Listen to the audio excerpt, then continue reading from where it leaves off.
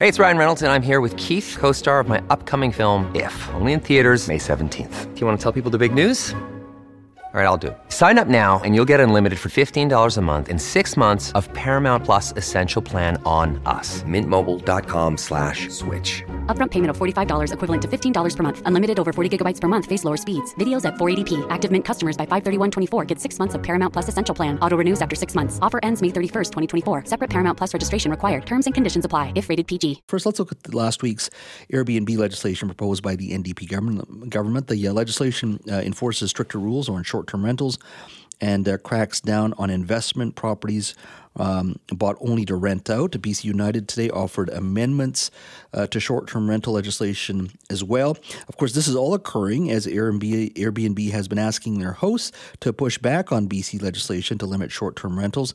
They're asking those very hosts to email BC MLAs to share their story and ask them to protect the hosts' rights. Now, joining me now to talk a little bit about the debate around short-term rentals is Richard Zussman, Global BC's legislative reporter. Good afternoon, Richard.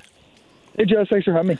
I understand today BC United obviously pushed a little bit in regards to the short-term rental legislation that was brought in by the NDP government last week with Premier Eby and Housing Minister Ravi Kahlon. Walk me through the amendments that they are proposing that they think will hopefully make this legislation a bit stronger and still be flexible enough for those who wish to rent out their properties.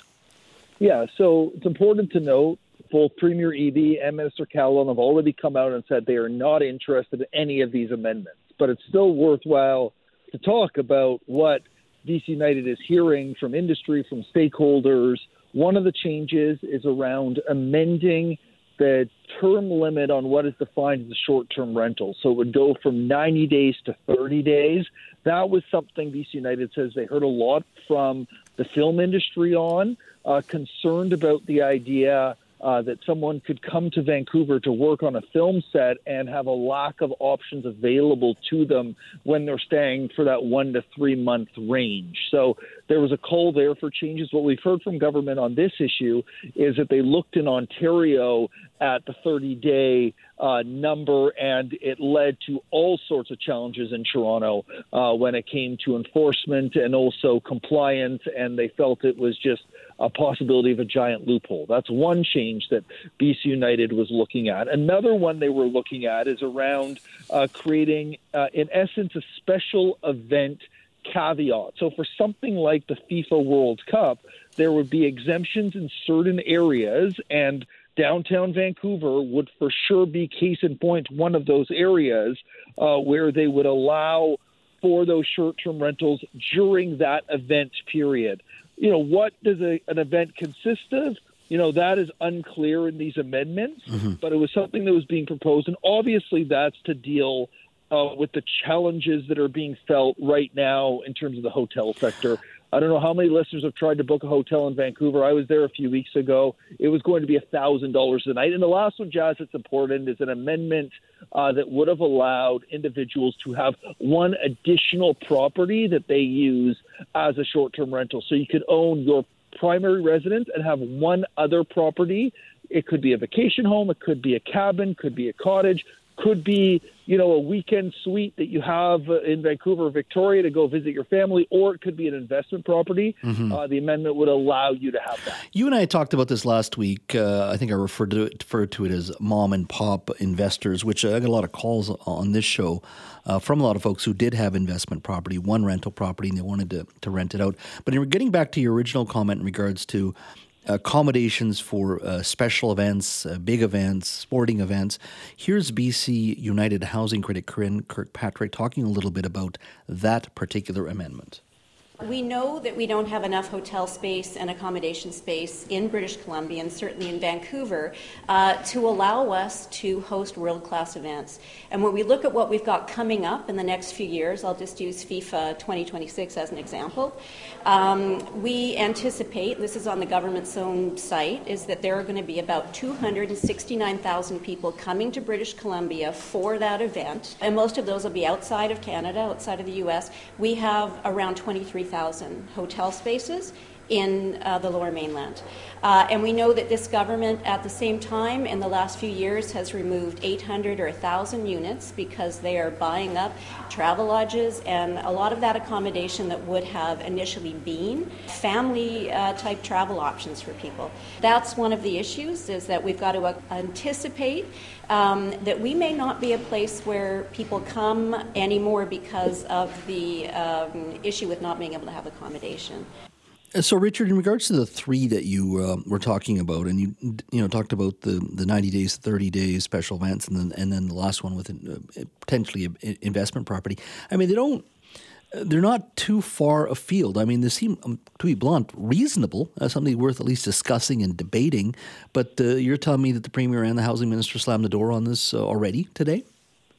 The government is painting this as an issue of investors versus renters.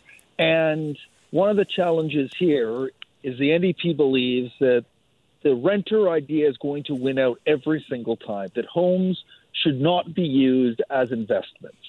The issue comes back to, do we have enough accommodations to ensure the tourism sector can properly run? I have been surprised over the last week how universally this legislation has been praised. It's been praised by mayors. It's been praised by the tourism sector. It is hard to find organizations that are often happy to come out and criticize government. It's hard to find ones that will criticize here. But it does seem like there is some reasonability here around we need more hotel space. When I come over for the soccer, we can't all crash on your couch, right, Jazz? There needs to be places for people to stay in Vancouver. The price is going up for hotels. The demand remains high.